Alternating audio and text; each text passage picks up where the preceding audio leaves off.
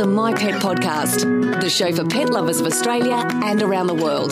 Proudly brought to you by Australia's trusted online pet supply store, Vet and Pet Direct. Hello and welcome to myPET podcast. I'm Bec and I'm joined by Dr. Glenn. Hello.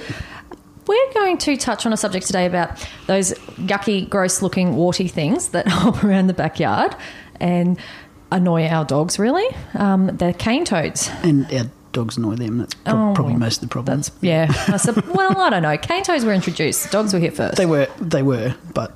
They're still a pain. It wouldn't be a problem if the dogs didn't annoy the cane toads. Yes, yeah. And cats, I guess. I have seen a few cats. Yep. It's not very common because cats are usually more smart. Let's go so smart, yeah. But yeah, I have seen a few cats. Yeah.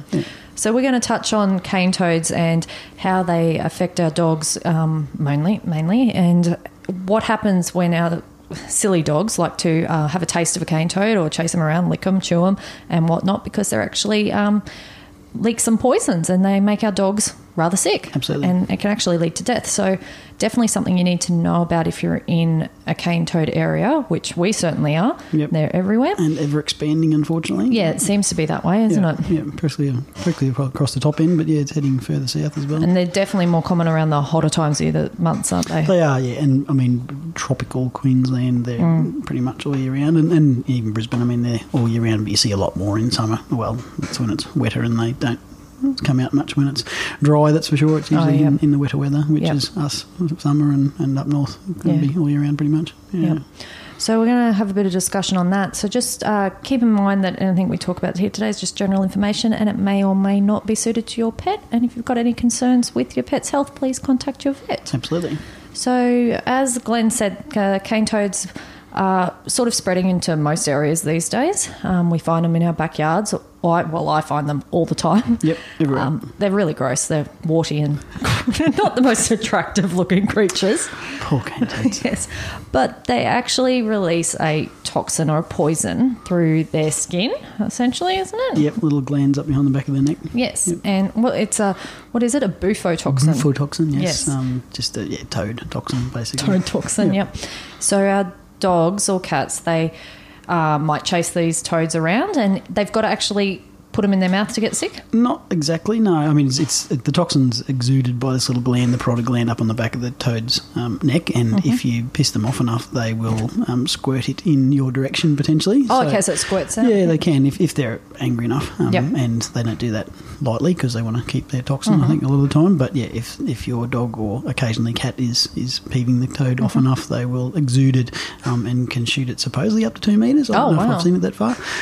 But definitely, yeah, if you're aggravating them, they can squirt it in your direction and you don't have to swallow it. It's absorbed via mucous membrane, so that could be, I mean, it's mostly the mouth, but if dogs got it in their nose or eyes, you can absorb it that way, certainly. And it's a nasty irritant, but it also causes other toxic effects, but you don't have to swallow them. Okay. Just, dogs being dogs, they just like to mouth stuff and explore the world with their mouth, essentially. So, so they've only got to mouth it. They don't have to actually ingest and swallow the toxin. And that's not usually the problem. It's just, absorbed across their gums pretty much. And it really is just a defence mechanism, I guess, for the toad, releasing this toxin. Yep. So, obviously, our dogs and cats are a lot bigger and, yes, they could easily have a chomp and be done with the toad. Yes. But, so they're just trying to protect themselves as well, I guess. Yeah, but and it's really quick, like, within seconds of exposure, basically, the toxic effects are starting, and it makes it unpleasant for the dog, basically, so they usually stop. So they normally going further. Yeah. So what are those sort of signs and symptoms that our dog's been playing with a cane toad? Yeah, I mean, initially it's just salivating, like it turned on like a tap. Basically, it's just drool. They can get a bit frothy too? Frothy as well, but it's just basically just lots of saliva production, and they're often like trying to get rid of it, like they're sort of chomping at the mouth. Yeah, just, kind of just like licking their lips and like something tastes disgusting, basically. And I mean, looks like they're trying to get rid of it. Some dogs, occasionally you'll see them sort of pouring at their mouth and that sort of thing. But I mean, most of the time it's just drooling. Does it hurt them? I don't think it hurts. I think it just tastes gross. Tastes unpleasant. and then as the toxin that's rapidly absorbed across the mucous membrane, it starts to have a nauseating effect. Like some of them do vomit after a relatively short amount of time from the toxin, and then it can have its other effects like systemically on the body, like dilating the pupils and accelerating the heart rate. Like it's a stimulatory effect, essentially. So sort of kind of makes them high. High hyperactivity. So like bouncing around, muscle twitches, becoming muscle tremors, becoming seizures if they get enough of it. And the heart does the same thing. So the heart races and they can get arrhythmias and go faster. And if they absorb enough sort of per body weight, they can have epileptic style seizures from it. And that's realistically most of the fatalities that we see, or the dogs that are very sick from it, it's the seizures that are the problem. So if they're seizuring hard enough, they're not panting normally, so they can't control their body temperature. Overheat. So overheating certainly a problem, and just straightforward and the heart's obviously cardiac arrest. And it's nasty in that it works very quickly. So how quick are we talking? If they've got enough in the system, fatalities within 20 minutes potentially, if you're unlucky, and it wears off relatively quickly as well. So the nausea seems to go a little bit longer in some dogs, but I usually say if your pet's not having twitchy, seisurey issues within sort of 20 minutes, half an hour, it's really unlikely to progress to that. So it probably hasn't had enough to cause real damage. Yeah. The ones that I've seen that end up having troubles, like usually it's within that 20-minute mark, it'll progress from just the salivating thing to the muscle twitches and tremors. So the minor symptoms like the salivating and the nausea, I guess, and then we can very quickly develops into those really severe stages. Yep. So that means that if it's that quick that happens, that's a lot of the first aid's going to have to be up to us owners. Pretty much, to minimise absorption. I mean, that's your first aim, essentially, is to minimise absorption of the toxin, and that's by just flushing the mucous membranes of the mouth and the face, and wiping the face and mouth with a chucks or a wet hand towel. Just basically trying to minimise absorption as much as you can. So that's like you pull up their lips and you wipe them down with a wet washer or something and rinse it out. Rinse it out and repeat basically for 5 minutes or so. I mean, longer than that, whatever's there is going to be absorbed, and it's not going to do any harm, but it's you're just trying to minimise immediately that toxin absorption, because you're better off doing that than rushing them, putting them straight in the car and rushing to the vet, and we'll cover when you should do that.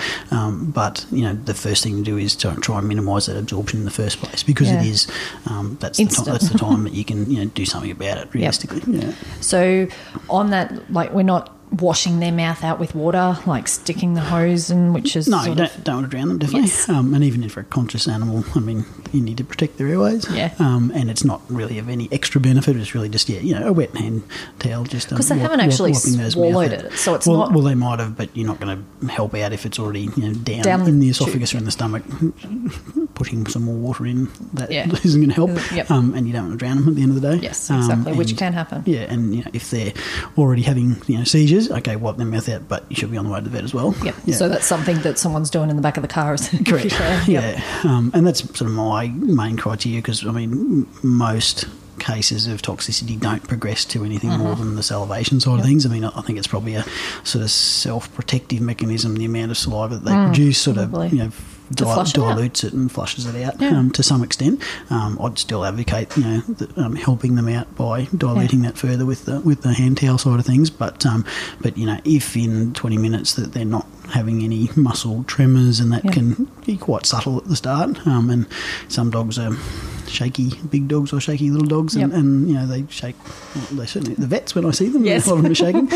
But at home, you sort of know your own pet, and if they're twitching, and it's involuntary muscle tremors. It's not just sort of shaking all over like they're scared. It's kind of spasmodic sort of thing, isn't the it? muscles are contracting involuntarily, so it sort of different to their normal shaking. Their normal scaredness. So definitely, if there's any tremoring of the muscles, or when you're wiping their mouth out, looking at their gum colour, because injection of the mucous membrane is another symptom of problems, and injected mucous membranes are brick red, like really red mucous membranes, not pink mucous membranes, and that's usually because the heart's going a lot faster than it should be, and the perfusion's actually going a lot faster than it should be, so their gums are really, really red, would recommend a vet to your a visit to your vet or to your emergency centre as quick as possible. At that stage. It's not something if you see your dog seizuring, they need to get to the vet. Yeah, it's not something you sit on because it's either they're either going to be fine or they're going to not be, and not being fine is best at the vets. Yeah, exactly. Because there is, there's no specific antidote to the toxin, but we can control the symptoms. Yep. And so that overheating seizures. And overheating seizures. I mean, seizures. It's basically sedation and sometimes general anaesthesia for the tremors and the seizures, depending on how bad they are, and monitoring their hearts. If they've got rapid heartbeats, we can slow that down. If they've got arrhythmias, we can treat them with medications to try and settle their hearts rhythms down. So there's symptomatic treatments for the problems that can potentially be life-saving. So do you see many cases of them? Yeah, I mean, I'm in a semi-rural, urban practice. Like, there's lots of bigger backyards and that sort of thing, and dams and that sort of thing. So, I'll see several sort of cases a year, I suppose, that are severe. That end up at the vet clinic. And a lot of them, were more severe when they left home, and then by the time they get to the vet clinic, they're sort of recovering, sort of thing, and that's fine. But I answer the phone after hours, and that's when a lot of it happens, because unfortunately, guys come out at night more. I mean, they do come out on, if it's raining, they're out during the day sometimes, but it's mostly after sunset. Yeah, after sunset, and they're out chasing bugs around your outside lights and that sort of thing. And they tend to be quite nocturnal. So it's emergency centres and vets that do after hours will field the majority of the inquiries and phone calls about it. So I guess the most important thing there is that first aid is the first step. So that's owners, let's wash out their mouths. If we think they've come in touch, it's not going to do them any harm to wash their mouth out anyway. Like, wipe it out with a cloth. If you think you've seen them playing with a toad, wipe it out, keep a close eye on them for at least a half an hour. And if it seems to be developing into muscle tremors or seizures or anything further, get them straight to your vet. Yeah, and it can sort of, like, it's not the only thing that causes those symptoms either, which is the always complicating factor of okay, what's actually caused it. If you saw them sucking on a cane toad, there's a pretty fair chance that's what was going on. I mean, salivation and excitation. I mean, in my area, certain brown snake bites, not so much salivation, but muscle tremors and excitation, and maybe a bit drooly. I mean, that could be a brown snake bite. There's epileptic patients out there that can have epileptic seizures and will drool, and they'll be twitchy as well. So if you come through at the end of an epileptic seizure, it can sort of look like that as well. So, but either way, they need a vet, don't they? Correct. Yeah. So it's basically there's other things that can look like it.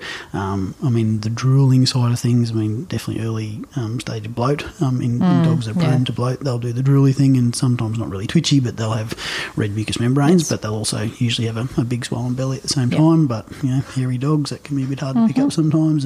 But once again, they need a vet straight away. Correct. Yeah. So it's a hard one, but it's not trying to overdiagnose what's going on. But if they're drooling like a tap, it's not going to do any harm to wipe their mouth out for 5 minutes and keep an eye on them. Just keep an eye on them. And if in doubt, to your vets pretty much, or at least ring your vet and get their advice. Now, I know that I've read reports about dogs actually becoming addicted to cane toads, and the way it makes them feel like a drug because it makes them high and happy. And so there are reports of this happening. Some dogs just really like cane toads. Yes, I've had quite a number of patients. I see it more in, I call them the buffhead style dogs. Staffies and Mastiffs and Bull Terriers seem to be a little bit prone. Yes, they will not overindulge a lot of the time, but they will go outside and they'll come in drooling and a bit spacey and a bit happy and maybe a little bit excited and gums will be a little bit red, and they've had enough to give themselves a opiate-like experience with some stimulation and not sort of get too full toxicity. I mean, it's definitely, there's a body weight thing there too, like the standard little Jack Russell fearless hunters that like chasing anything that moves. They're more likely to have more significant toxic effects than a 40-kilo dog. I mean, you can still get a large dog that has toxicity problems, but they're more likely to have the drooling effects and maybe not have as bad an experience as most pets, because I mean, most pets, it's hard to stop them if they're in a cane toad area. It's hard to stop them never come in contact with a cane toad. No, that's right. Most of them will find that an unpleasant experience and won't go back again. That's right. I mean, some of them do, and if you're unlucky, their first experience could be a large dose and potentially cause them veterinary problems, sort of thing. Yeah. Is there any sort of I don't know, build-up effect or concern, like once they've had some cane toad toxicity, they get it again, it's not worse? Yeah, not a cumulative effect as such. I mean, if right. they went back again within 12, 24 hours or something, I mean, there might be still a little bit in the system. It's out of the system. Yeah, and it doesn't cause any long-term toxicity effects to livers or kidneys or anything like that that we think. Yeah. So what do we do to keep our dogs safe from cane toads and away from them? Just don't let them outside when there's cane toads in the yard. It's not a problem. Yeah. Really easy, guys. You can have all your bull mastiffs inside. Yeah. Just keep all your dogs inside all the time. All the time, yep. And you won't get cane toad problems. I mean, definitely, if dogs are prone to it, I mean, I have some patients that aren't allowed outside at night, not on a lead, particularly in summer when there's cane toads around, sort of thing, and that can be a little bit of extra work for owners, certainly. I mean, minimising the amount of cane toads outside, you can't get rid of them completely, but I mean, if you've got things in the yard like piles of timber and that sort of thing, like places for them to hide, because they're not burrowing frogs. Like, they'll dig little things underneath sheltered areas, but really, garden beds and piles of logs and bits of iron and stuff like that. And they're not really nocturnal though, but we always see them at night. Yeah, I mean, they're not completely nocturnal, but they don't like running around in the middle of the day, because, I mean, some of the kookaburras and other wildlife have got smart enough to not be exposed to their toxin, and they're certainly, they're still predated by birds, mostly, occasionally snakes. The keelbacks seem to be immune to the toxin, keelback snakes, so they can help clean them up a little bit. So just get a few of them, eh? Get a few of those, I mean, basically it's trying to minimise their exposure. Your dog exposure to them is one way to do it. I mean, it's pretty hard to cane toad proof your yard unless you've got quite a small yard. It might be a little bit more feasible. So you're saying like put mesh around so they I mean, that's the only thing you do is just frog proof or cane toad proof mesh at up to about sort of 40 centimetres, because they can't climb as opposed to frogs. And they don't actually jump very high. They don't seem to. They get in my garden beds at home that are about 40 centimetres high. Maybe they do that by crawling in over a 20 centimetre thing. But they can they can jump a bit, but they're not going to climb up stuff. Yeah, they're not like your frogs that climb up. No. So, a 40 centimetre barrier that's impenetrable to frogs would keep them out, but that's a pretty hard ask, realistically. It is. Yeah. I've had some people put bells on dogs' collars that when they're running around out in the yard, if you hear the bells jingling more than normal, maybe they're excitedly chasing cane toad or snake or something. So it's not something worn off the toad. It doesn't work like that. I don't think the toads run away faster because they hear the jingle bells. But it just alerts people that might be something happening, basically. So that's really, that's the main things to do. Trying to keep them away. The cane toads are definitely attracted to insects, and if you've got outdoor lights that are on all the time and they're attracting, particularly in summer, all the flying ants and bugs and that sort of thing, that's certainly attract more cane toads, and as a food source sort of thing. So minimising that sort of thing where the dogs are, I mean, that might help, but again, that's easier for me to say than done, potentially. What about, I often will find a cane toad in the dog's water bowl that's outside, because obviously they jump in there at night for a drink and then they can't get out because of the slippery stainless steel sides. Can that and then in turn be poison, like if they were to drink that water? Oh, you can never say never. I mean, I'd tip it out and rinse it out and refill it, certainly. But, I mean, I don't think they're not exuding toxin all the time, sort of thing. I mean, if they were in the dog's bowl and the dog came along to go for a drink and pissed the frog... Started apple bobbing. And I would sure there'd be some toxin in the water then, probably. So, for that reason. But, I don't think... it's not going to just exude out of them all the time. They can voluntarily liberate it at will, sort of thing. I'd still rinse the bowl out, obviously, but I don't think that's a cause of problems, other than it's somewhere where the dog goes regularly, and if there's a toad there, it might be more inclined to have a crack at it. I mean, one thing is dead cane toads. If you're in cane toad area, you'll see dead cane toads. Certainly there's still toxin in carcasses. So even ones that have been run over and squished? Run over and squished and hit with a lawnmower and die of natural causes, etc., etc. Or, the kookaburras at my place are definitely quite adept at flipping cane toads over and pecking their guts out and eating them and avoiding the toxic glands which are on their back. But then you've got a dead cane toad carcass sitting around, and dogs can certainly still get toxicity from chewing on dead they cane taste toad better carcasses. anyway for them. Yeah, probably. A few days so old. that's certainly still something to think about. Yep. And if I see a cane toad carcass, I'll get that out of the house yard. That's for sure. Yep. All right. Is there anything else you want to add? No, I don't think so. I mean, that's the main thing. I mean, vets know how to treat it if you're in a cane toad area, and vets can give you, specific advice if you are concerned at all. But definitely, it's not something to, he might have got a cane toad. We'll see how he is overnight, sort of thing. It's if he's fine overnight, he's going to be fine. Yep. But there's a very small chance that he could be significantly affected or dead in that sort of time. So because it's a quick acting toxin, it's monitor them closely. If they don't get any twitchiness at all, or they just salivate for a bit and then it goes away and they're otherwise fine, it's most likely that they're going to continue to be fine. But if in doubt, contact your emergency vet that's on the phone. So I think that's the best thing you can do is if you think your dog's had a cane toad or it comes to you drooling and slobbering and looking a bit spacey or jittery, start by washing their mouth out. The first aid procedure of washing their mouth out for a good 5 minutes.